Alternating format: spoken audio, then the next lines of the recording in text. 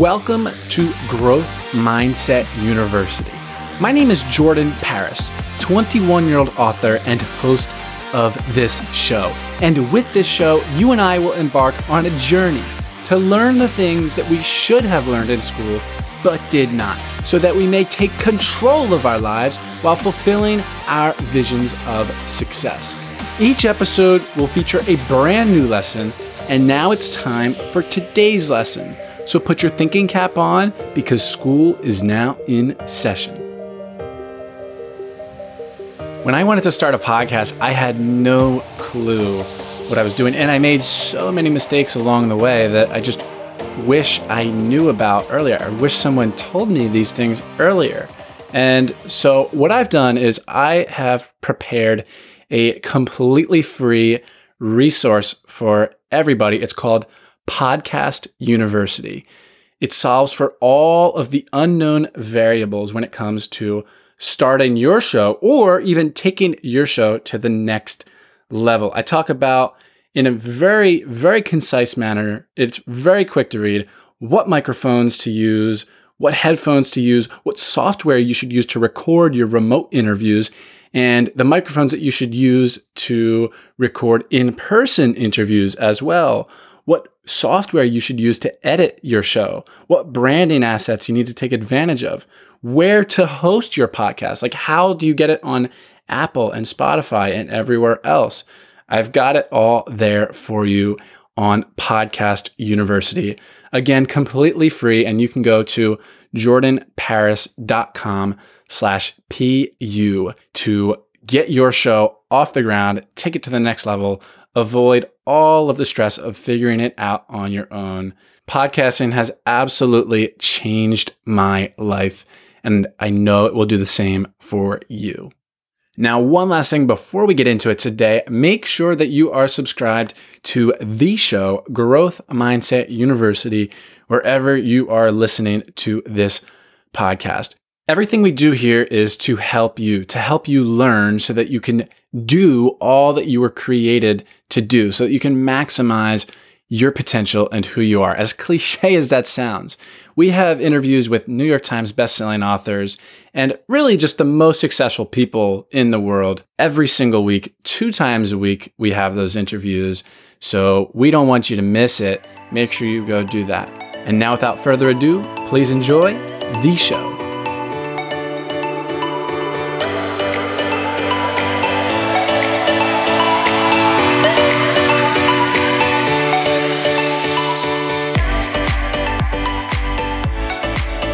All right, my guest today is Dan Lok. Dan is a Chinese-Canadian business magnate and global educator, best known for being the founder and chairman of Closers.com, the world's #1 software-as-a-service platform, which connects companies to closers. Beyond that, Mr. Lok has led several global movements to redefine modern education. We're all about education here at Growth Mindset University, where Mr. Lok has taught men and women from over 130 countries to develop high-income skills, unlock true financial confidence, and master their financial destinies. Beyond his success in business, Mr. Lok is a 2-time TEDx speaker, an international best-selling author of over a dozen books, a member of the Young Presidents Organization, YPO, a private group of global chief executives whose companies employ 16 million people and generate $6 trillion in US dollars in annual revenues.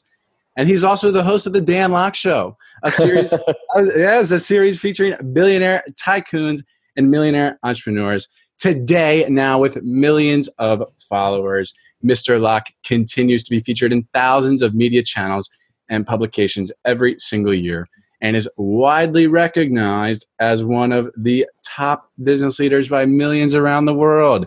I recognize him as that business leader as well. Mr. Lok, welcome to Growth Mindset University. Hey, Jordan, thank you for having me. Just call me Dan, please. Mr. Lok makes me feel so old.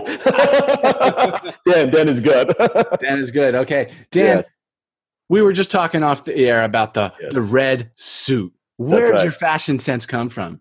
Well, from my wife, I had no fashion sense before I met my wife. And my wife, Jenny, she actually loves fashion. and she always has a passion for fashion. So when I met her, when we started dating, at first she didn't say anything, but afterwards, like, I had to do a little makeover on you, right? And then from then on, she's been my image consultant, kind of. So everything that I wear nowadays, she kind of picked for me. So that's, as I always say, behind every successful man is a smarter woman. Yeah, absolutely. So the red suit was her idea. Yeah. Wow. And I'll tell you a funny story. So we were in Vegas, and we were just shopping, right? And I picked up about like a tuxedo because I had a special event, like all of that. So while they were trying to like find the tuxedo and doing measurements, so we saw this red suit at the corner. And it was the most ridiculous thing we've ever seen. Like, it's crazy, right? It's like silk. So we have about like 10, 20 minutes. And my wife was like, hey, why don't we just for fun, just like for fun to put it on. We had no intention of getting it at all because we know we're going to look like Santa Claus, right? There's actually a green one and then there's a red one, right? A green one. Oh my gosh. Green one. Same material. That you do look like Santa Claus. That'd be good. But that's like green is money. Green is money. Yeah, but it's the wrong kind of green, right? So I put on the red suit just for fun, and my wife like, this actually looks very good on you. And then we took some photos and like, okay, that's cool. And then before you know it, then we bought the suit. But it was more like an accident. And as I'm traveling, I'm on different like big stages. And I noticed when I wear that suit, people call it the Iron Man suit. It's kind of like my armor, right? It makes us stand out, and it makes a statement, right? It's a little bit unusual. And before you know it, now kind of people like, I'm known for wearing that red suit. Absolutely, and it's what attracted me to you because you have one. You got to show the camera. You got to show the camera. I got right there. Usually, what I do is I have an American flag pocket square that I put here, and I also have one of those flowers that you clip on, so like here, and then I'll wear an American flag bow tie with it as well, and then white pants, white Calvin Klein pants. So. Beautiful. Love it. So. What's interesting, you say you didn't have a fashion sense, and I did see a picture. I've seen the picture before, but I saw it on your Instagram feed of you when you were like, I think it was 2005. Yeah, 20 something. Right. Yeah. You didn't like spiky hair, my glasses. No fashion, glasses, not cool hair. But here's the thing. It got like double or triple the amount of likes as all your other photos. What does that say about vulnerability? Like, wow, right? Vulnerability. I think people also want to see not just vulnerability, but the transformation because it's easy when I say to people about developing skills, right? Have more confidence, become a better version of yourself. It's very easy for them to look, easy for you to say, Dan, you've got millions of followers, you're on TEDx and all that. But when I show them where I came from, not where I'm today, but where I came from, I think that's more inspirational. Because people always see where you're at, but they don't necessarily see where you came from. When they can see that, hey, I wasn't the guy that I am today, right? I created who I am today. I shaped who I am today, my character, my confidence, everything that I have, that I earned. I think that people find it inspirational. Absolutely. Yeah, you really weren't. I mean, we all come from somewhere, and I actually relate to you yes, with the red suit, but also with, you say you were in the invisible kit. Maybe you more so than me. It sounds like yours was a little bit more dramatic, but I felt like that as well. I was the invisible kid. But when did you start to feel? Tell me about that. And then when take us along your journey and when you started to feel visible. I would say first when I was born in Hong Kong, so I immigrated to North America when I was 14 years old. Right now at Hong Kong, I was just a regular kid, and I was getting into a lot of trouble. Hanging around with the wrong people, things like that. And that's one of the reasons why my family decided to move to North America. And so I would say when I was going through high school, because I couldn't speak the language, with the language barrier, so I was very, very shy. That I was afraid to talk to people because I don't want to sound stupid, right? I don't want to feel like, I didn't know what I was talking about. And people couldn't understand me anyway because my thick accent. And so from then on, I was always the kid who was sitting in the very back of the classroom, right? Kind of never put on my hand.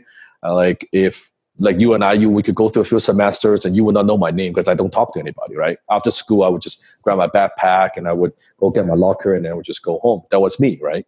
So from there, I think transitioning into, because I was also getting bullied in school, right? I was getting bullied in school and getting beat up and things like that. So I think the first turning point was I started learning martial art, right? I was learning a little bit karate, because one day I was watching a movie from Bruce Lee, Return of the Dragon, where he was going to Rome and kicking people's ass and the fight with Chuck Norris. Instantly, he became my hero, right? Like I'm a huge Bruce Lee fan. And so from there I learned martial art. And what's very fascinating is martial art taught me confidence. So that taught me to be a little bit more outgoing, to talk to people. But from that point, I'm still very much like an introvert. That the things I do, and I'm not a particularly good like communicator. I would say when I felt visible is when I joined Toastmasters, because I wanted to join Toastmasters to improve my English, right? And so I joined Toastmasters, and in Toastmasters, in case you don't know, right, the audience, you don't know, you do speech, right? It's like impromptu speech, or you have a little prepared speech, you deliver 5, 8, 10-minute talk, and you have a group of people in your club, nonprofit, to help you, to give you feedback, right? And after a while, probably a few months into Toastmasters, then I started getting feedback from people say, "Oh, great job, and I like the way you talk, and I like your confidence." And I remember, "Oh, you are such a natural." And I'm like, "Well, there's nothing natural about what I do at all. That's not natural." But people say, "Oh, I think you're natural." I think that's when I felt, "Oh, maybe I could be visible. That people actually do would hear what I have to say, right? They will actually pay attention." So I think that was the two turning point: martial art and Toastmasters. Right. So we're going to talk money. We go a little bit further along your journey here. What was like the first thing you started making money with? When that first couple of dollars came in, however much it was, how did that feel? First of all, I started my first business when I was in high school, right? Mowing lawns for people. I think a lot of kids have done that, right? Mow lawns for people. And I've tried a lot of different businesses, vending machines, delivering stuff, fixing computers, and all of that. So I tried a lot of different businesses. In fact, I started and failed at 13 businesses before having my first success. And my first quote unquote success. Now at the time, just like most people, I was lost, right? I was trying this, I was trying that. I mean, I tried network marketing, I tried all kinds of stuff, just like most ambitious young people, right? I wanted to make money, I wanted to provide for my mom, take care of my family, but I just couldn't find what works, right? Something was missing. And just like most people, I read the books and I went to the seminars and did all the personal development things, and none of them really quite worked for me because it's okay. I mean, it's I would wake up in the morning, I'll talk to the mirror, right, and say to the mirror, I'm successful and I'm attracting success into my life and do all this stuff, and I would visualize and I would write down my goals, right? I was still fucking broke, right? I was still a broke kid. Until I found my first mentor. His name is Alan. And Alan at the time runs a very successful financial education company in Canada.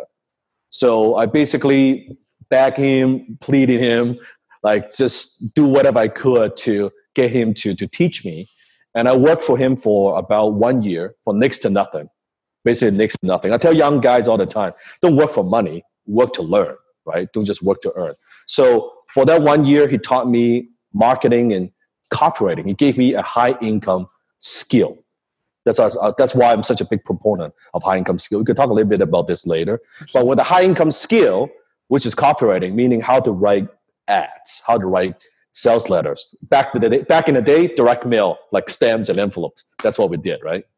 And so from there, after I worked for him for next to nothing for 1 year, I opened up my own one-man advertising agency, just me working from my home. I was in my early 20s, making about $10,000 a month. Now, today's standard, it may not be a lot of money for some people, but for me, early 20s, that was a lot of money. Right? That was huge amount of money for me. I've never seen so much money. So I would say that's my first success that I've experienced, that I feel like a few dollars coming in. And I didn't care about other people. It's like how people see me and this and that. they felt it's a little bit awkward because I dropped out of college. But we're going to talk about that, by the way. Yes, but that's my first validation that I'm on the right path. How did you convince Alan to work together to take you under his wing? Yeah, because I think I do strongly believe in mentorship. Mentors have brought me a long way, and I always say, there's a whole chapter in my book that's together is better. I fully believe it. How'd you make it happen? Well, at the time, I was sharing with you, Jordan, about I was buying all these like opportunity magazines, right? Opportunity magazines about like different business ideas and ventures, things you can do to kind of like a side hustle that can make money, right? So I was on these mailing lists. And at the time, I would always get these different, people would call them junk mails in the mail.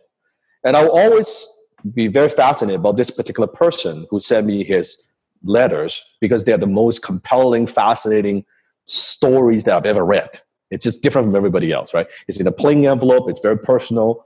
That's just fascinating. I always remember the name. So one time I got an invitation from, again, one of these letters. I went to a local workshop in the city. So I went to a local workshop. I was sitting in the very back of the hotel.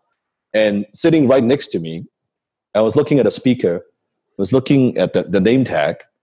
I was looking at the speaker's name tag. And I saw Alan Jacks. By the way, that's the person who's been sending me these letters.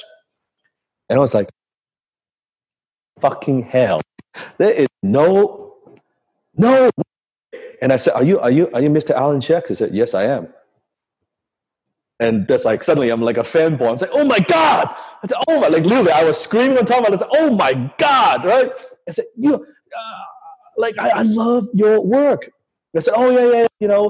And he was thinking I was referring to the workshop because that's what he does, right? He put together his workshops. I said, no, not the workshop, your marketing, your letters. I said, I collect them, I three-hole punch them, I put in my three-ring binders. Like and he was like, first of all, he was like, who the hell is this like Asian dude? like screaming on top of his lungs, like he was like a little bit shocked by that. And the speaker was getting angry because I was screaming in the back of the room trying to interrupt his thing. So then I asked Alan one question that changed my life. I said, can I buy you lunch? And I always remember he hesitated. He thought about it. He looked at me. He thought about it, looked at me, and he said, what the hell, I got to eat. So we went downstairs. We went to a restaurant. And I sat down with him and I told him very, very directly, I said, hey, Alan, I'm so glad that you were doing lunch together. I'm a young guy. I'm trying to figure things out. I'm kind of an entrepreneur. I'm entrepreneurial. I'm so honored you're having lunch with me. But actually, I want to be honest, I don't have a lot of money. So if you were to order like a burger, it should be no problem. But if you order something expensive, my credit card is embarrassing, but it will probably bounce. It will probably decline. Mm-hmm. And he loves it. He loves how direct I am, how transparent I am. And he's like, I don't worry, I'll just get a drink. And so from there, I asked him to mentor me. He said, no, for many days. I was actually stalking him, right? At his place. Remember my lawn mowing experience? Yeah. I would go to his house. I would mow the lawn. I would clean up the garden. I would just do everything I could to show him that I'm serious. That I really want to learn from him. And because he's never had a mentee, and by the way, I'm the only mentee he's ever had in his whole life until this point. Never. Right. And from then on, finally, he took me on and kind of gave me a job, kind of a job to work in his office. And in the beginning, I was just taking stuff to the post office, like coming like a clerk, right, at his office. And later on, he would give me different things, and he was testing me, right. And then finally, he would mentor me for 1 year. And until this day, he's still my mentor, by the way. Right. Yeah. I guess it's important too to outgrowing a mentor. Like, oh, I'm too high up for a mentor now. Like, no, it's not. It's not the case. I acknowledge you there for that. I want to highlight that. But yeah. So to paraphrase, show them that you're serious, that you really, really want to learn whatever form that takes. Just show them that you're serious. I think a lot of times when people say, "Oh, I want a mentor," on social media, I get that every day. right? People, oh, Dan, can you mentor me, right? Yeah. I'm sure, Jordan, you get people that say, Oh, yeah. Jordan, all the time, right? I think one of the best advice I could give to people is when you're approaching the mentor, keep in mind, your mentor has been there and done that. They are a few steps ahead of you, right? Or many steps ahead of you. They're more successful. They've got more experience. You are going to them. Don't approach them coming from a place of like entitlement or obligation where, oh yeah, you're successful, help me. Like poor little me, right? Help me out. That's a very wrong mentality, right? When you approach a mentor, you should always come from a place of value. How could I solve them problems? How could I help them? How could I at the time, I was just helping Alan to clean up his office and doing like very low level work, right? I was licking the stem. That was my job. Yeah. I don't care because I was there to learn, right? And a lot of times I think people now, oh, like, you're going to teach me, I'm going to be this. They're coming from a place almost like you owe me something, right? You are successful. They don't owe you shit. Okay. They are successful. If you want something from them, you got to come from, and some mentors, maybe you go to their training, you go to their workshops, you go to the online training, you invest in yourself. That's cool. Some mentors where you work for free and you get like some time from them. That's cool. Whatever it is, but it has to be that kind of relationship. It cannot be a relationship where you're like a vampire, right? You go and you want to suck the knowledge and suck the energy out of them. Well, there are a lot of people who want their time.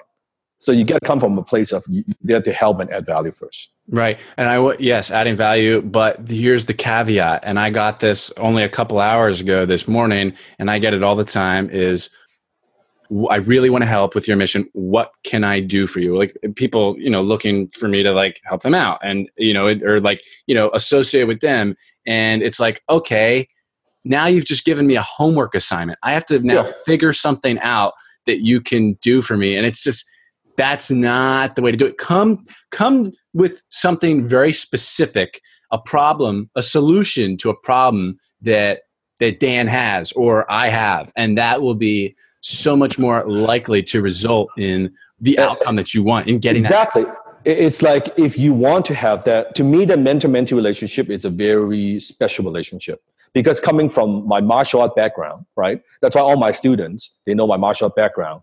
They call me Sifu. Sifu means like a mentor in Chinese, right? So it's that martial art example that I always use that comparison.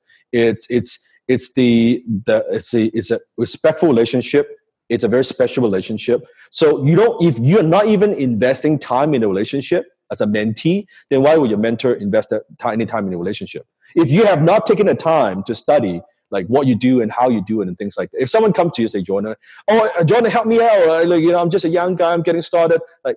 Versus they listen to your podcast, right? They go to your website. They know everything about you, right? And versus, hey, Jordan, I've been getting your email. I've been seeing your marketing. And I think this hypothetically, this is a landing page that you have. I have some writing skill. I think I could help you. And in fact, I have already written a brand new landing page for you.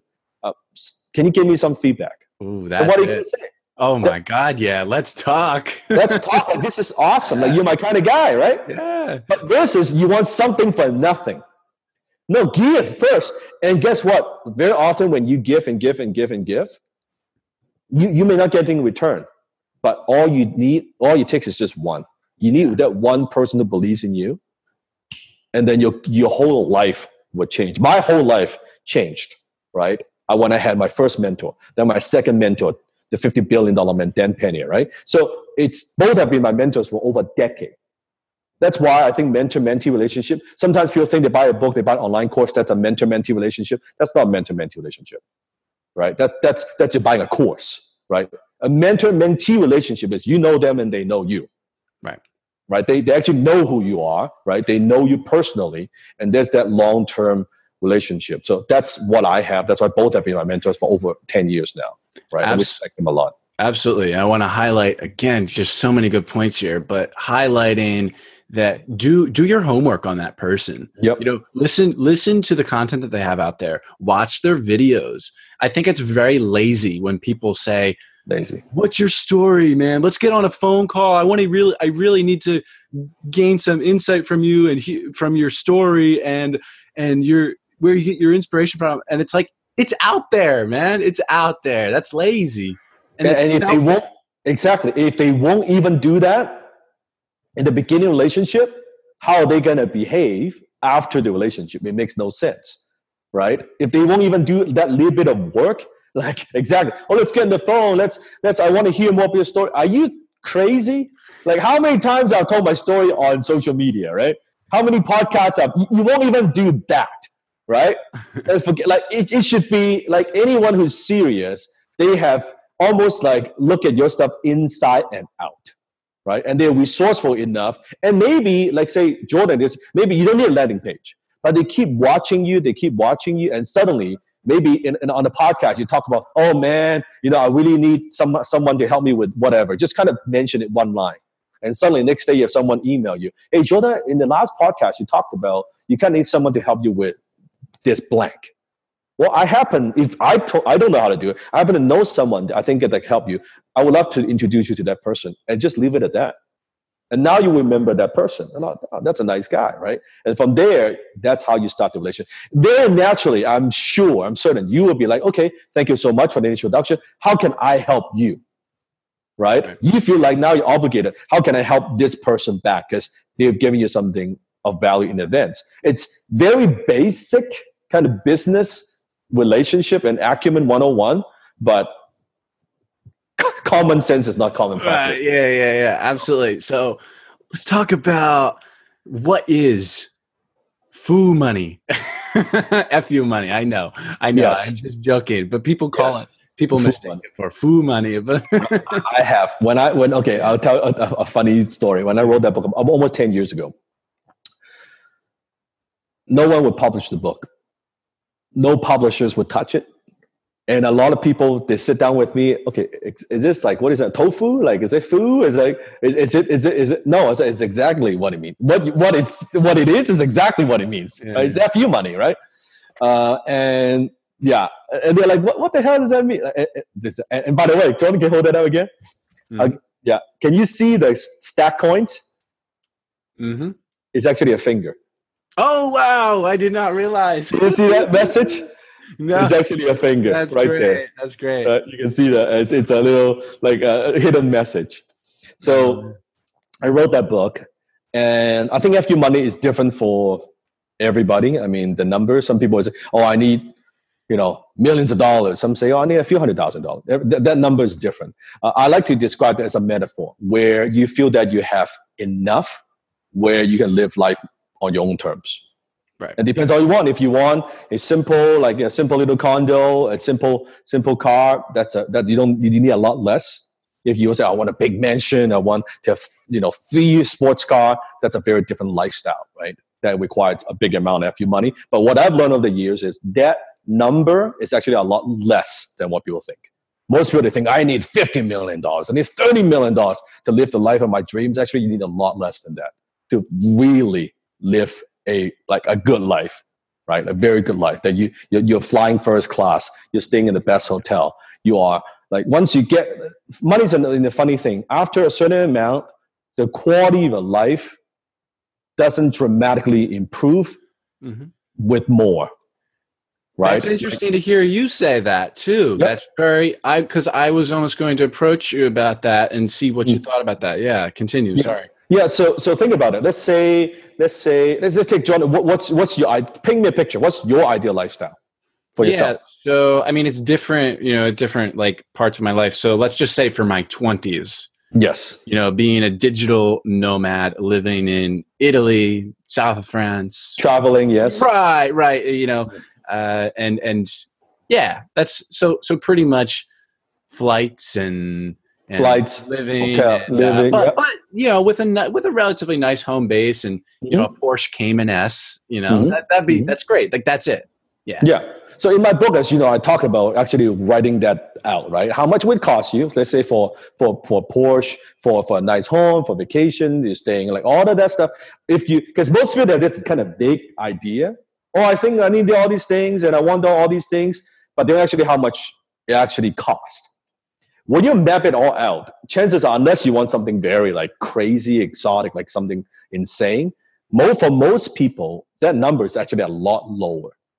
And you will notice by the time, like in the book, I go through some ridiculous things where, you get a go to spa every damn week, right? You go to have steaks every damn day, right? You take travel vacation, like just ridiculous amount of activities and things, and it still costs a lot less than what people think. And that's the great thing about it. And when you have that perspective, then you ask yourself, just example, before this interview, I had my lunch. My lunch is an $8 lunch. It's a little like lunch box. That's it. Oh. Like at the end of the day, what is it? It's just like a fried rice. That's it. Oh, nice. Yeah, like a pineapple fried rice. That was it. So it's very like how much can you eat? How much can you travel? At the end, you still sleep in one bed. Yeah. How many cars can you drive? I've got a couple of nice cars, but I don't need 20 cars. You know what I mean? Yeah, you don't need beds. I don't need to, right? Just as I get older, you know more stuff, just more hassles. It creates complexity in your life, right? I'm not saying don't get nice things. I like nice things, right? I like nice things, but get a couple of nice things, right? But after that, it's just stuff to me, right? At this age in my life. So of course I've got FU money right here, made some highlights, listen to the audio version as well, because I can listen to your voice all day. And I feel like a lot of people can't. And I love it. But anyway, what was it? Oh yeah. Unlock It. Your new book, Unlock It. You say it's a wiser, more mature Dan Lok. In what sense? How different is this book going to be? I wrote FU money about, like I said, almost 10 years ago. Right? When I made, you could say, my bucket of money, my first big fortune. I felt it was fortune back then. And over the years, I asked myself, well, after FU money, I said to myself, I'm not going to write another book because it's so much work to write a book. It's so hard. It is so much work. I said, I'm not, and I don't have time. So I don't want to write another book. And it's only about last year, I was having discussion with people and just friends and things like that, also with my wife. And I'm like, okay, like just, my wife and I, we've been together almost 12 years. We've been married 4. And we're thinking, thank you. And imagine, we're going to have, imagine we have a couple kids, right? Oh, yeah. So imagine, we don't have kids yet, but imagine a couple of kids. And I say, what legacy, what book would I want my kids to read? And I say, do I really want them to read FU? Hey, here's a book from your dad, FU money. That's my best work. And I'm like, I don't know, right? And from there, back then, when I was my late 20s, I was more brash, more arrogant. I would say less mature. Like I was still in a phase of where I was chasing a lot of recognition and achievement.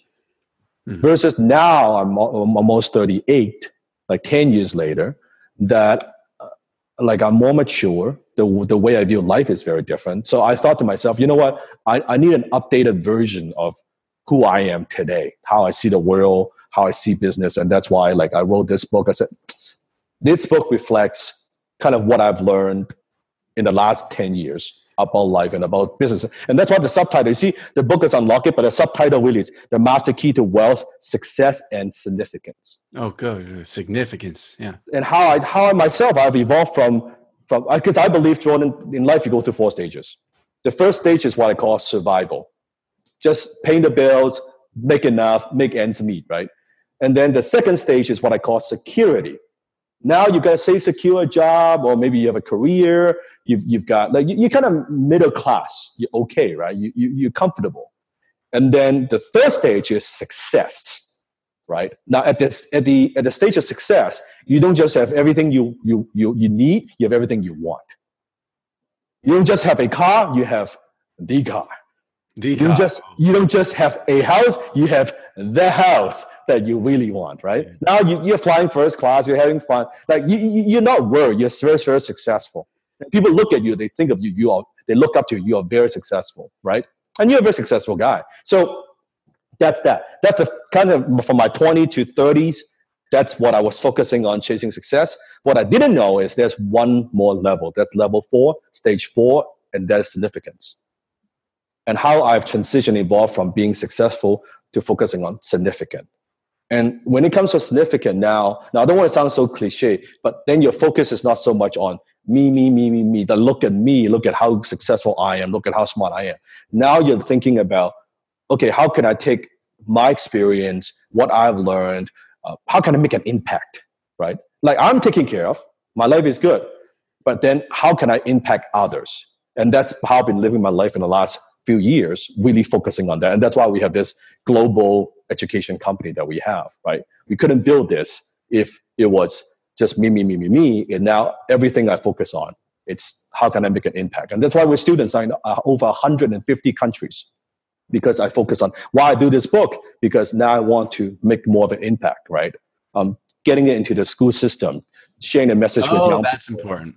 Yeah. And then sharing or being on podcasts, I block out a chunk of my time. I tell my team that I'm going to be on. Like on podcasts, I don't look at this as like promotion and branding, because we are doing a lot of branding on our own social media already. But I craft out a percentage of my time being on podcasts, being on university campus to share, right? To like I spoke at UVC, I spoke at SFU, like in here, to share with young people, hey, this is where I came from, right? I was an immigrant guy.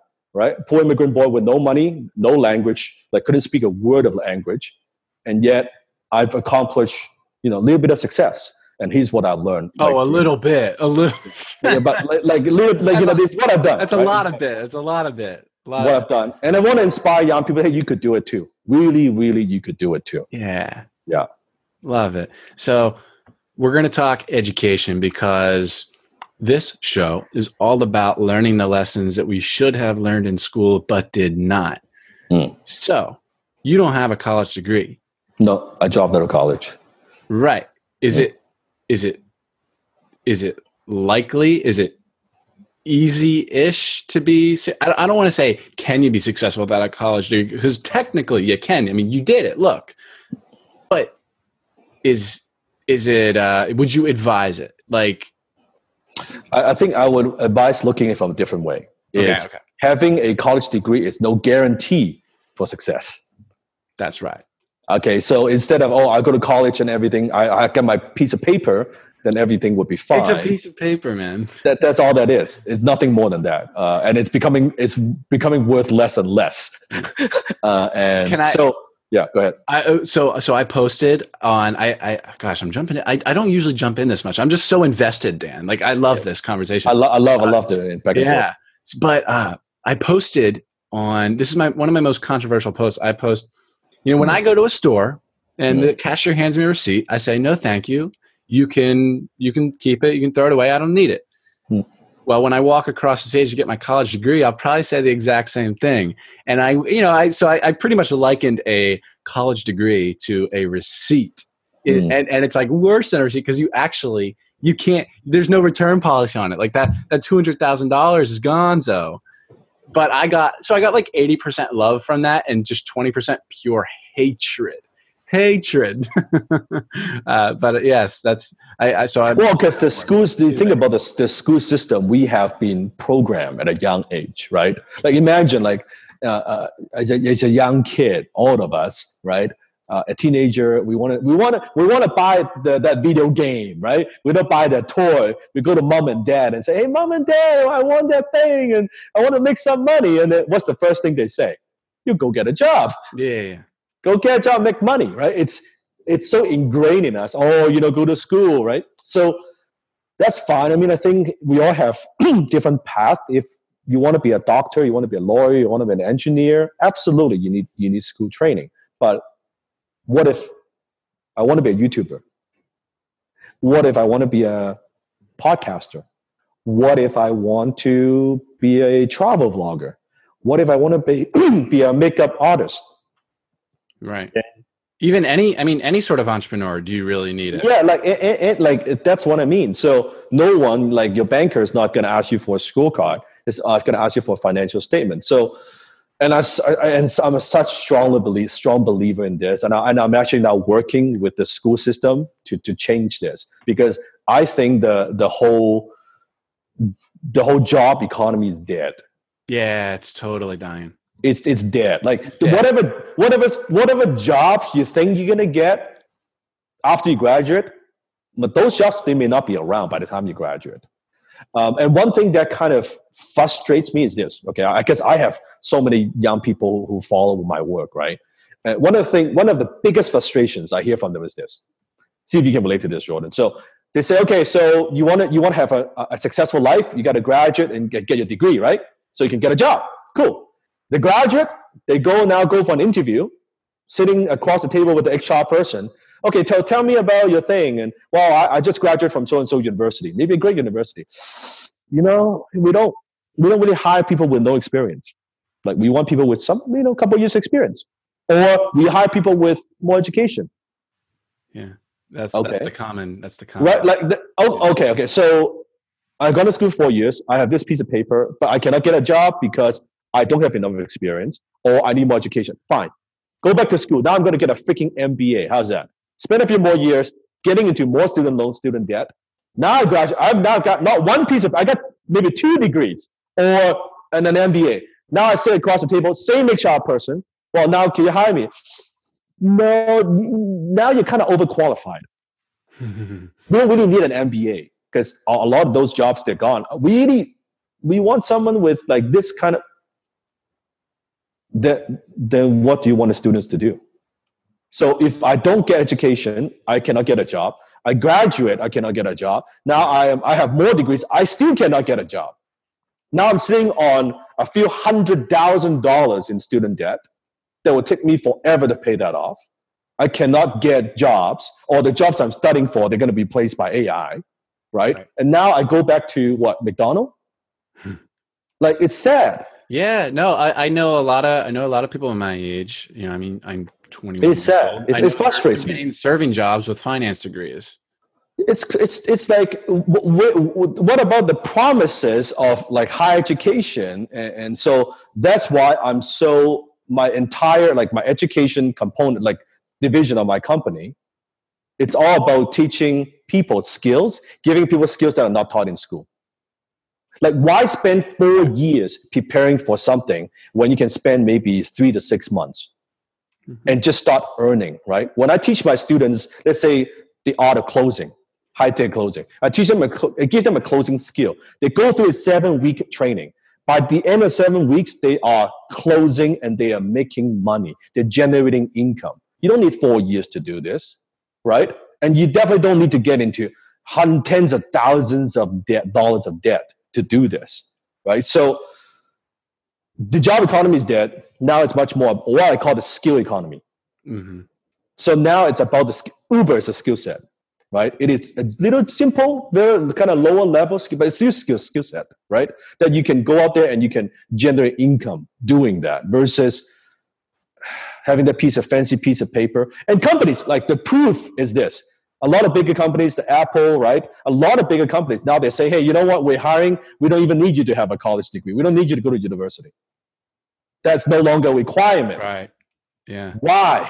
Because they know just because you have that piece of paper, it doesn't mean you've got common sense. It doesn't mean you've got the skills. It doesn't mean you could do the job, right? Yeah. Not only that, sorry, go ahead. Go ahead. No, go ahead. Well, not only that, but like I don't know if you're aware of what's going on in these curriculums, but it's McGraw-Hill generic PowerPoints, and all the teachers just read off of it word for word. And it's like, they haven't even actually done the thing that they're teaching.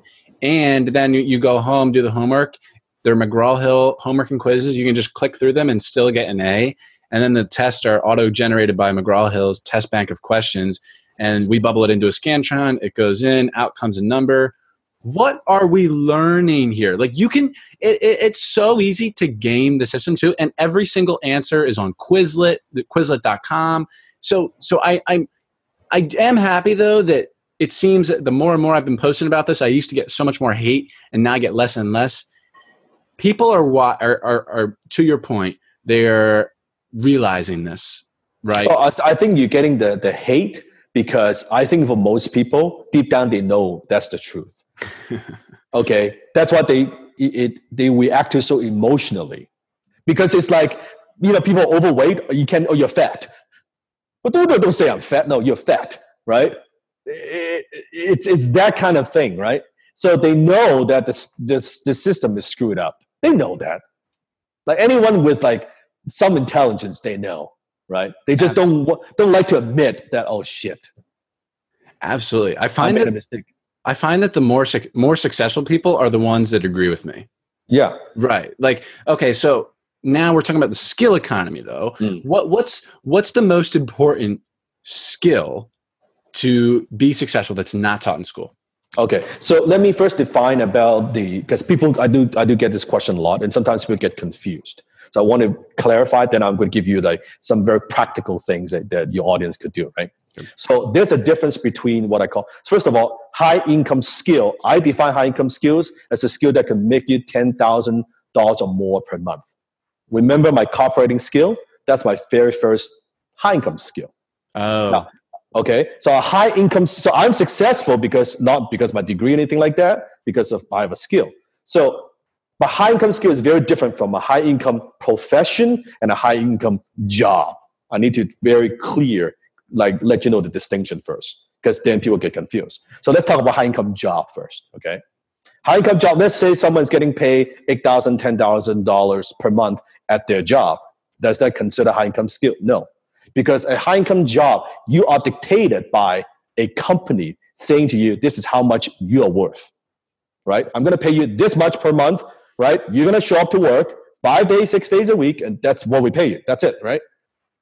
It's determined by a supervisor. So if you want more pay, you got to go sit down with your manager, the executive, say, hey, I want more pay. I think I've been doing a good job. It's dictated by a company, right? And if there's something that happens to the company, example, the company goes out of business or they're going through re-engineering, meaning they fire a bunch of people and don't really have security, right? Don't you? No. So that's a high income job. Now, a high income profession, meaning, like, for example, you are a real estate agent. Okay, you're a mortgage broker. You're making $10,000 a month, but it's a profession. You're working in your city. That the minute, let's say you're a real estate broker, right, and you're making $10,000 a month, the minute I say, hey, go do something else, your income goes to zero. Because your profession is not transferable to another industry. Does that make sense? Absolutely, right? Yeah. So that's a high income profession. Right? The downside is because it's not transferable. Now let's talk about high income skill. High income skill is completely different. First of all, you're not dictated by a company how much you're worth. The only thing that determines how much you're worth is the marketplace. Period. The marketplace dictates how much you're worth. So let's say I'm charging $2,000 for what I do. Let's say I'm a social media guy. I manage social media account. Cool. Could I develop my skill sets and get better? And maybe I'm getting better at closing. I'm better at doing a proposal. Suddenly I'm charging twice as much money for the same amount of work. Could I do that? Yeah. So because as long as the marketplace recognize and is willing to pay you for what you're worth. So you determine how much you get paid, number one. Number two, skills you can stack, it's stackable. And it's transferable. So if I am, let's say one of my skill back then copywriting, I can write copy for a healthcare business. I can write copy for a seminar company. I can write copy for different companies from different countries, right? And what's very interesting, Jordan, is my first skill is copywriting, right? So I was making $10,000 a month doing that in my early 20s. Pretty good. What happens is after I finish writing my sales copy, I hand it to a client. Now the client is asking me, well, Dan, this is nice, but who do we mail these letters to?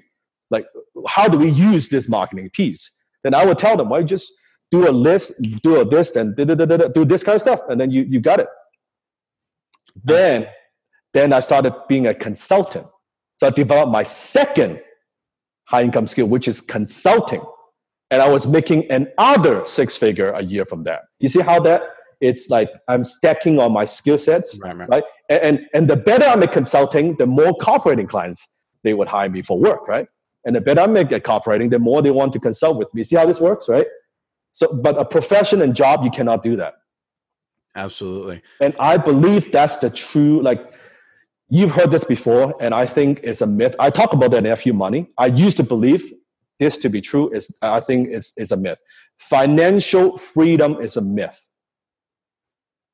It's very controversial. I know that.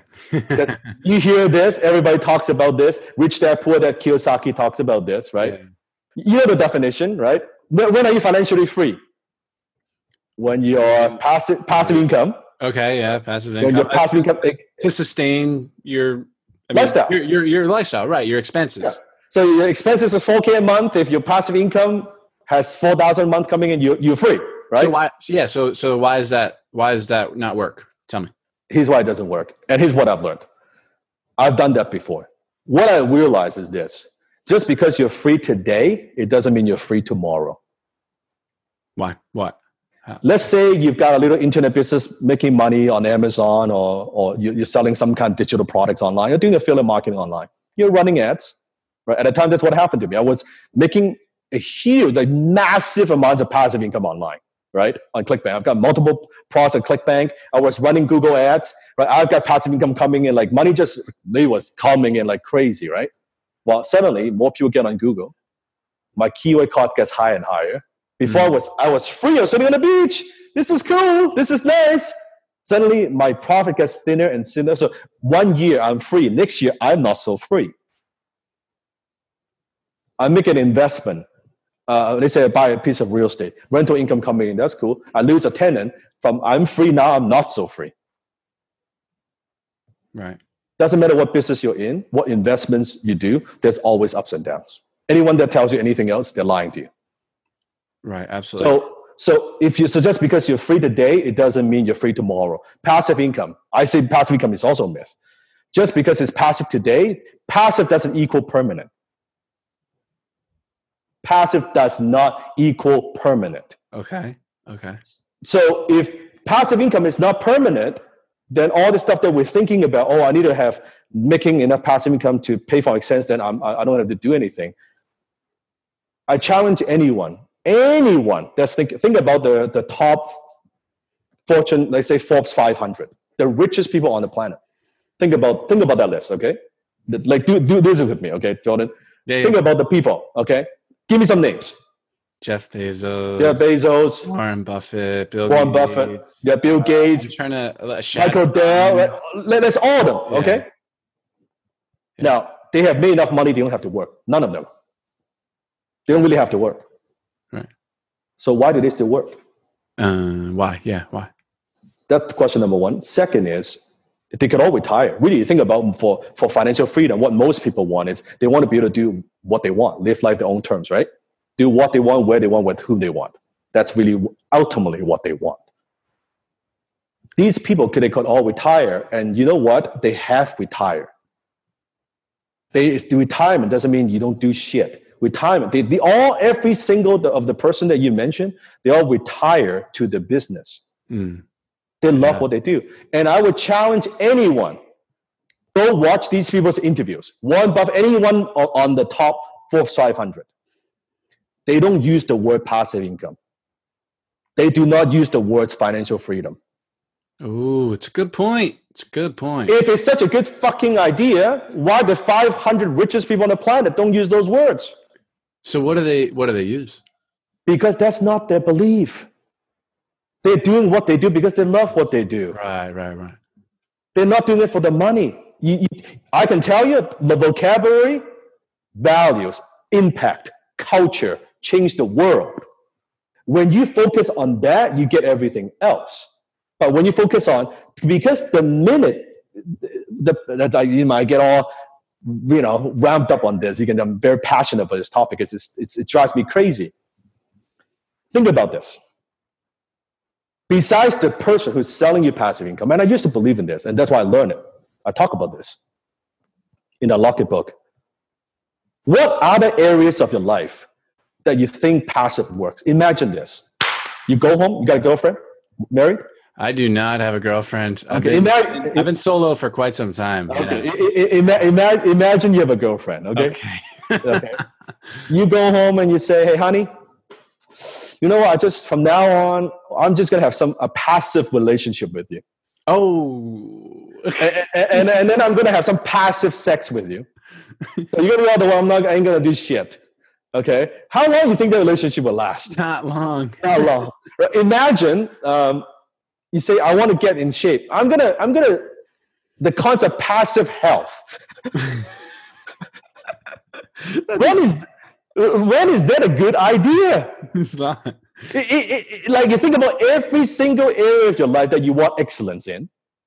There's nothing passive about it. Every single one of those areas, you got to go for it. You got to be proactive, right? But somehow when it comes to money, because the whole idea, how people got trapped into by the idea is the whole passive income, the words set the wrong expectation. Because the minute you think about passive, your mind is thinking, how could I get the most from doing the least? Right. In other words, you're focusing on what could I get away with? Yeah, that's not good.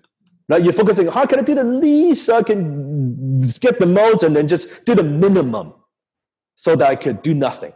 Right. So you do the minimum to get the minimum result so you can do nothing. Right. It makes no sense. Yeah. So I've got another very controversial topic of yours that I will say 100% on board with. Oh. And I actually posted about it and I got ripped for it. Okay. So here's what it is. Yes. You can't get rich listening to the poor. Yeah. I tweeted it. I tweeted, have you ever noticed that all teachers are broke? What do you think they're teaching us? How to be rich? Hell no. You'll be broke your whole life if you don't educate yourself on how to make, keep, and multiply your money. And people liked it, but then someone actually went to high school with. We're going back to the invisible kid. Now I'm visible in a bad way, okay? Yep. Someone from high school that I barely knew commented on it and said, "Did you really just say that?" and you know, everyone who liked that tweet, that reply, everyone from high school. It was crazy. So why are you on board? What side are you on? I think first of all, people don't actually listen to what you say. They listen to what they say. Meaning every single message that they hear from watch a video, they see a post, every single one of us has got a filter. They don't actually hear exactly what you're saying. They hear what they want to hear with their belief system as a filter. So why they're reacting to your message is not so much you can't get rich listening to the poor. What they hear is what they want to hear. And I can tell you almost 100% of the time when people say, I'm going to teach you a simple trick. You love this, Jordan, you love this. Anyone who tells you, oh, money is not that important, money isn't everything, and I'd rather be happy than rich and all that stuff, here's what you do. You stop and you look at them and say, wait, I feel something, wait. There's a message. I'm getting a message. You're broke. You are broke, dude. Right? That's it. You have to be broke. Yeah. Because if that's your belief system, you have to be broke. Right? You're like you can develop this psychic power immediately. Why? Because that's the belief system they're running their lives. 100%. I do that all the time. Right? People say, oh, you're this and that. I say, wait. You're broke. And they're like, how do you know? Right? And they say, give me $20, I can teach you. Give me $20, I can teach you. You actually make some money out of this. That becomes a new high income skill. But you know what I mean? It is people who say that, and I'm not saying people, by the way. You need to notice I use the word broke, not poor. Poor is eternal, broke is temporary. Oh, yeah. Okay? And broke, and I don't mean necessarily financially broke. I'm talking about they have the mentality of a broke person. Victim mentality, entitlement mentality. I was broke. I had no money. Yeah. But I was never poor. I had no money, and I didn't think like a poor person. It just, my money situation has not been resolved. I have some cash flow issue. Doesn't mean I'm a poor person. I didn't think like a broke person. We're very different, right? So temporarily, I had no money. That's okay, right? I always tell people, I was a millionaire way before I actually had $1 million in my bank account. I've been thinking. I had the mindset years before I just had the money. But that's how I operate. But yet people think about the other way. I want the money, but dude, you cannot get rich. You cannot be a millionaire with a $50,000 a year habits. How could you? You're thinking like a broke person. You hang around with the broke friends who are bitching and moaning every day. You're not hanging around with people who are growth minded, who has that growth mindset. Then how are you going to grow? So it's that's what I'm saying. It's not like you're putting down with, you mean like you're looking down at poor people? No, I mean, I donate to charities all the time. That's not what I'm talking about. I'm talking about hanging around with people with broke mentality. But they don't hear that. They hear, you're putting down poor people. That's not what I came with. No money. I get it. I was $150,000 in debt, right? I got beat up. Like I was bullied, like all the stuff I've gone through. So I would be the last person to put anyone down who started with nothing. I have no problem with who started with nothing, who's got ambition, who willing to learn, who's willing to put in the work, who wants to actually do something, who wants to make a difference. I'm all supportive. What I have a problem with, people who is complaining about the situations, don't want to do anything about the situations, and all they do is point fingers at people like yourself, right? It's like they're judging you, they're criticizing you, versus how about you go do something? Yeah. Right? So, you don't like my message? Go post it on your damn Instagram. By the way, no one watches your Instagram. Right. Because what you say doesn't matter. That's the other thing too, with like people staying neutral. This is what I appreciate about you. You draw your line in the sand. Like you choose, right. You choose a side. And sometimes like I'll even be a little dramatic with it. And maybe you do too. I mean, just because I know, and you know that when you stay neutral, nobody cares, nobody's talking about you, and thus you're not making money. Is that right? And as you don't want to be so vanilla nowadays in the business world, right? You got to stand out. But I'm not saying don't do it just for the sake of standing out. But I think we should believe in something. And I have very strong opinions about number of things. Example, what I've just talked about, financial freedom and passive income. Because that's what I've gone through. And people could argue. I don't. It's okay. Like they can have their opinions. I can have my opinions, right? But I'm just saying, instead of arguing like who is right or wrong, right? Because most people would rather be right than rich. Right. Oh wow. Yeah.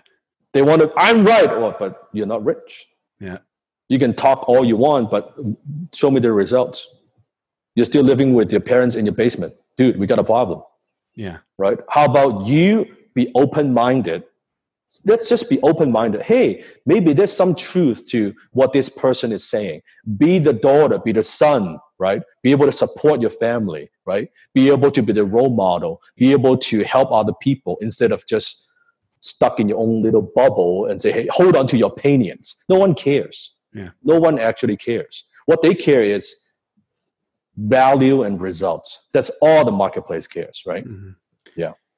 So, Dan, as we begin to wrap up here, what do you do for fun? I do martial arts. Yeah. I watch movies. We do escape room. I do a lot of fun stuff. I collect Iron Man stuff. Yeah.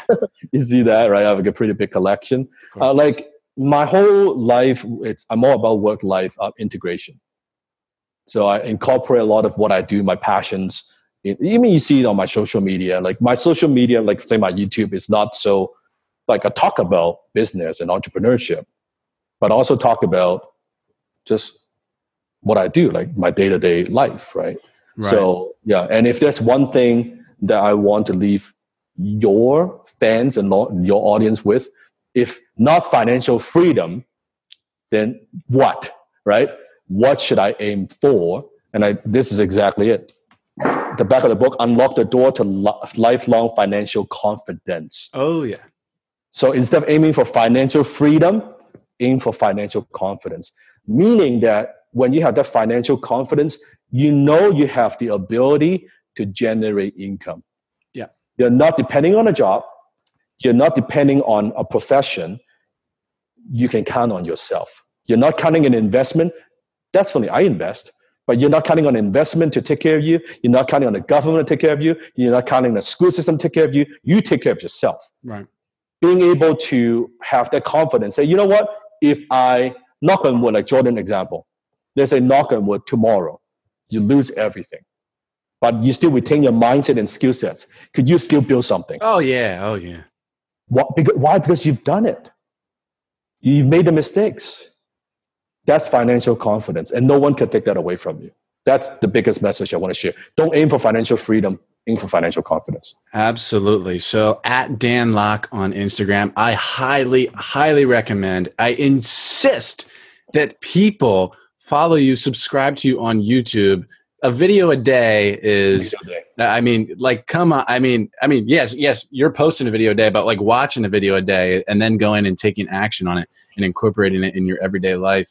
And I was just watching. It's free. It doesn't cost anything. It's all free. Right. It doesn't cost anything. And it's so great because that's what I wanted to acknowledge you about. You're doing this for education. I acknowledge you and thank you for making waves in the world of education and teaching people, filling in the gaps for what's not been learned in school so that people can have financial confidence and achieve and have that feeling of and have a life of significance. So Dan, it's a fantastic service. Thank you so much. Thank you, Jordan. Appreciate it. So unlock it. Where can people get the book? Just go to www.theunlockitbook.com, unlockitbook.com, and they can pre-order. It's coming out in a few months, right? We're now just have people pre-ordering the book, but then they'll get it in a few months. So go to the site, check it out. And we also have some, I think my team also includes some like kind of early bird bonuses as well with the book. Fantastic. Again, I insist, unlock it, the book. Go and get that if you want to achieve financial confidence. And I mean, oh gosh, education. Like if you like Growth Mindset University, if you're listening to Growth Mindset University, you're going to love this book for the same reason, because you're learning the things that you should have learned in school but didn't. Love it, Dan. My final question is sometimes every now and then I mess up the final question. Sometimes. I'm not perfect. You know what I mean? That's okay. Yeah, it's okay. Progress over perfection. Yeah, absolutely. Of course. So we've talked about a lot of lessons today. You talk about a lot of lessons every single day. If you could teach a course at a university, a course of your creation or otherwise, what would that course be? I would say I would teach 2 courses if I could, which is kind of what I'm teaching. It's number 1, closing. Number 2 is copywriting, because those are the 2 skills that have elevated my career. And I believe those are skills that will never go out of style, because companies, entrepreneurs, they're always willing to pay someone to bring in a customer or to generate revenue. When the economy is good, they need someone to do that. When the economy is bad, they need someone to bring in customers and generate revenue. And I believe that's probably one of the top high income skills that anyone could generate compared to everything else. I'm biased because that's what has worked for me. And that has worked for now thousands and thousands of my students. So I would say those are the 2 skill sets that they need to understand. That if you are in debt, let me tell you this, let me leave you with this one thought. If you're in debt, you do not have a debt problem. You have an income problem. You do not have a debt problem, because if you are in $30,000, $50,000 in debt, maybe $100,000 in debt, keeping your current income, let's say your current income stays the same, how long would it take you to pay off that debt? Long freaking time. So but what if you can double, triple income? How much faster you can pay off that debt? Much faster. So you don't have a debt problem, you have an income problem. And then next level thinking, you think about it, high level thinking. You don't have an income problem, you have a skill problem. Right. You don't have a skill set that pays the bills. You don't have a skill set that's valuable to the marketplace. The marketplace is willing to compensate you handsomely for, so you can generate more income to pay off that debt. And that's why it's all about skills. It's about the skill economy. That's what I'm all about. People come to me because they want skills. I don't have a magic pill. I don't have a push button and money falls out of from onto your lap and you do nothing. You believe in that stuff. I mean, go do something else. I'm all about skills. I'm all about self-education, that you get better, right? You get better, you'll earn more. It's that simple. I earn more today, not because this and that, because my skills that I've evolved over the years as an entrepreneur, as an educator, right? As everything that I do, that I have the skill sets. It's not, money didn't make me rich. I had no money. My skills made me rich. Absolutely. Dan, you are the man. Thank you very much. Love you, man. Thank you.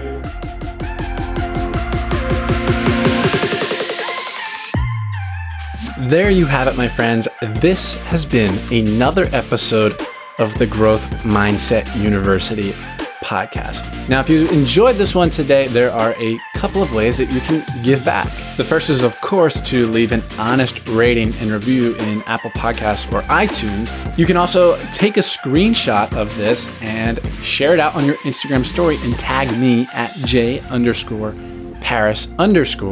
and tag our guest as well, and we will absolutely give you some love. And then, of course, if you want to start your own podcast, a podcast like this or any other podcast that you envision, you can go to jordanparis.com/PU to get free access to Podcast University. All right. I love you all so very much. And until next time, my friends, make every day count, live to learn, and grow to give.